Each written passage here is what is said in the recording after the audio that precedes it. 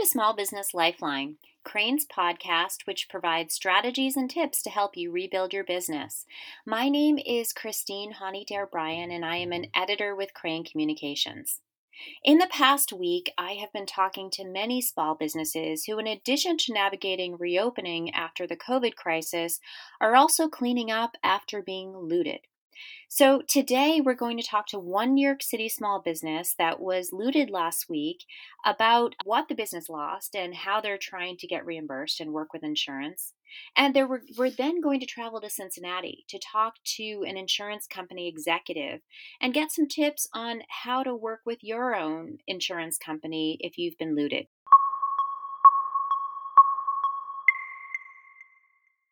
Zach Mack is an owner of 2 restaurants in New York City, and it's been a week since his beer store and bar, ABC Beer Company in the East Village, was looted. Zach, it's great to have you on the show today. Thank you, Christine. Good to talk to you too. So take me through what happened and what was stolen from your restaurant, ABC Beer Company. So last Sunday night, when there was a lot of activity through the East Village, we got a phone call in the morning from our regular bread delivery guy that told us that our front door had been smashed in. And when my business partner and I showed up, we found out they had come through and they'd emptied out our cash registers. They'd stolen a bunch of our iPads, and they had gone through the basement and ransacked our office and what looked like they were looking for money. And they'd taken a bunch of other electronics we had stored down there.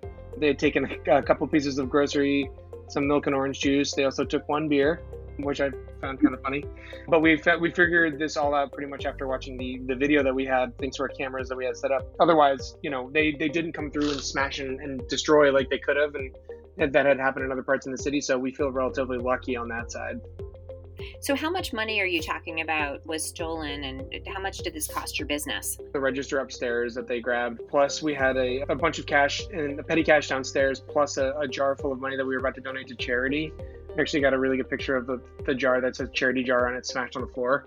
But we all said and done lost about $450 in cash, plus the value of the electronics, the iPads, things like that, and the damage done to the door for the labor to fix that, plus actually the payment we had to make to fix our big front gate, our security gate in the very front. But all said and done, it was over $2,000. So what did the police tell you when they arrived the morning after? Could they just take care of this right away and you could file a claim with insurance? No, there was actually, you could see the cops were stretched pretty thin on Monday morning. A lot had gone on the night before, and they told us they'd come from visiting at least a dozen other places, and they had at least 2 dozen more to go to. And the officers were telling us that we needed to get everyone out of the space and close down immediately because they're going to have to send detectives through to Desperate Prince. And they said that it could be anywhere from 3 to 5 days. And there was no way of knowing if they would actually show up in the window or if they would just give us a call. And at that point, we decided, insult to injury would be closing down for 3 to 5 days. So we just decided to stay open. It was the first time I'd ever heard of something like this happening, but this is the first time we've ever been broken into like this. What happened a few days later? Were the police more responsive? Were they able to help you? It wasn't until Thursday where I got a call back from a detective, and he was telling me that he had already seen the footage of the break-in online because I'd been approached by a local journalist to see if I had any photos, and I actually sent him our security video, which he put up online. And the detective had already looked at it and told us that he had some ideas that these guys might have been working around the neighborhood the whole night.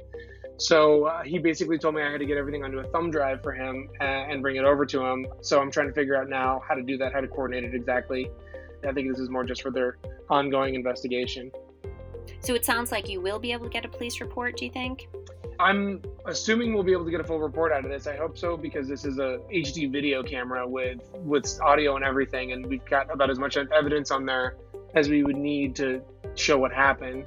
He did get back to me this morning and say that he'd spoken to other people in the neighborhood, and I think they're trying to piece together a thread as to what happened that night. So I'm hoping that that's where they'll get some more insight as to what happened, and that'll help them close the report. But as it stands right now, ours is still ongoing. Tell me what happened with your insurance company and deductibles. It sounds like when we spoke earlier in the week, the deductible was going to be really high, but then that changed when you were able to assess the damage better. Yeah, we were kind of assuming that based on our previous experience with insurance companies after Hurricane Sandy, that this was going to be a lost cause. And we spoke with our accountant and we spoke with our insurance broker, who encouraged us to go for filing a claim because we had passed the $1,000 deductible. And our initial worries were that it would be too costly in the end after our premiums were jacked up.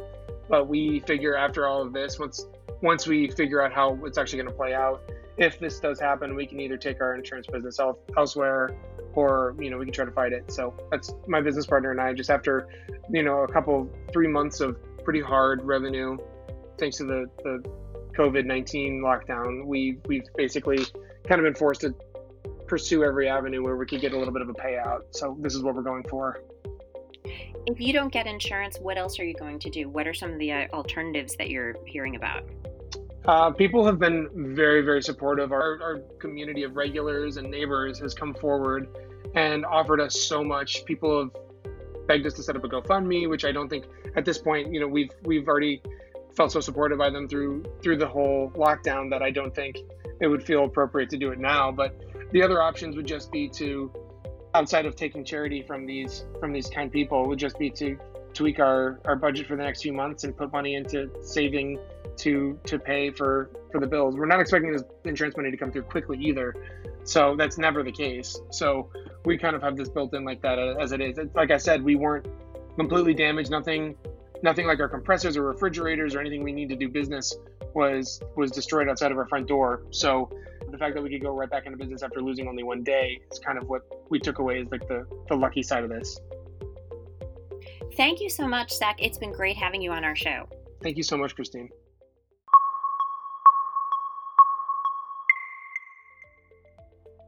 Jim Hedrick is Director of Risk Management and Client Experience for a regional insurance brokerage and risk management consulting firm called Oswald Companies. He is based in Cincinnati, Ohio. Jim, it's great to have you on our show. Thanks for having me. I'm looking forward to our conversation.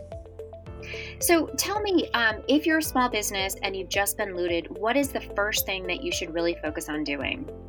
The first thing I would recommend is to make sure you take care of your personal safety. Do not put yourself in a situation if there are any looters or protesters still close by. But secondly, I would start looking at securing the premises to limit any further damage. You also immediately want to start documenting the scene. Taking pictures, trying to understand what was damaged, what was stolen, as well as get your police report started by contacting the authorities. So we spoke with a small business earlier in the show that was not able to get a police report before they had to reopen. So how important is it to have that police report if you are a small business? It's very important in my opinion, but with that said, every insurance carrier takes a slightly different perspective or position on that. If there is a crime committed, they typically want to see a police report. Like I said, that's not all carriers, but the more information you have, the better. In a perfect world, you're able to protect your property, start taking care of your damages, identifying what has been lost, and get that police report in there in half the time. But I also understand that it's been a pretty tough business climate, and I do not want to give you the impression that if you don't have a police report, it's not going to be paid, your claim. So that's where having a really good insurance broker is going to come into play as well. Someone who can interpret the coverage and know that carrier. So, you can notify your insurance carrier, but also reach out to your insurance agent or broker to get their guidance on the right course of action to take. What about, at what stage should I contact my insurance broker? Should I have detailed records of the damage? Should I reach out to them immediately? What works best? Well, I would want to reach out to them as soon as possible, as soon as you're safe and your property is taken care of. You want to reach out to them, but make sure that if you reach out directly to them, that it's very clear about who is going to submit the claim to the insurance carrier. Some insurance and brokers expect their customers to contact the carrier. Other brokers and agents will have you contact them and they will contact the carrier. So make sure if you reach out to your broker first that you make sure a claim is being submitted on your behalf. Wonderful. What else should I know going forward? What kind of information is most specific, and how detailed should my records be when I'm getting in touch with an insurance carrier about a claim? The more detailed, the better, and also the larger the loss, the more detail that will be required and appreciated by your carrier. So in the absence of true detail and documentation, they're probably going to lean towards the more conservative side when it comes to paying your claim. So the better you can document absolutely what happened, the better off you're going to be. For example, if you look at a retail store, they're going to want to know how many items were delivered to your property from the stocking standpoint. They want to know how many were possibly taken, and then how many you're left with. Okay, so it's that number that's taken in the middle there is the key piece. So, if you don't have a good process in place to understand your inventory down to the minute, it's going to be a little bit more difficult to substantiate the claim. Jim Hedrick with Oswald Companies, it's been great having you on our show. Thank you so much. Thanks for listening to Small Business Lifeline. This has been Christine Honey-Dare Bryan with Crane Communications. If you like what you hear, please subscribe to us on your favorite podcast networks. And if you have story tips, please email me at cdarebryan@crainSnewyork.com. We'll be coming to you each week with more tips on how small businesses can survive the pandemic and thrive. Have a great week.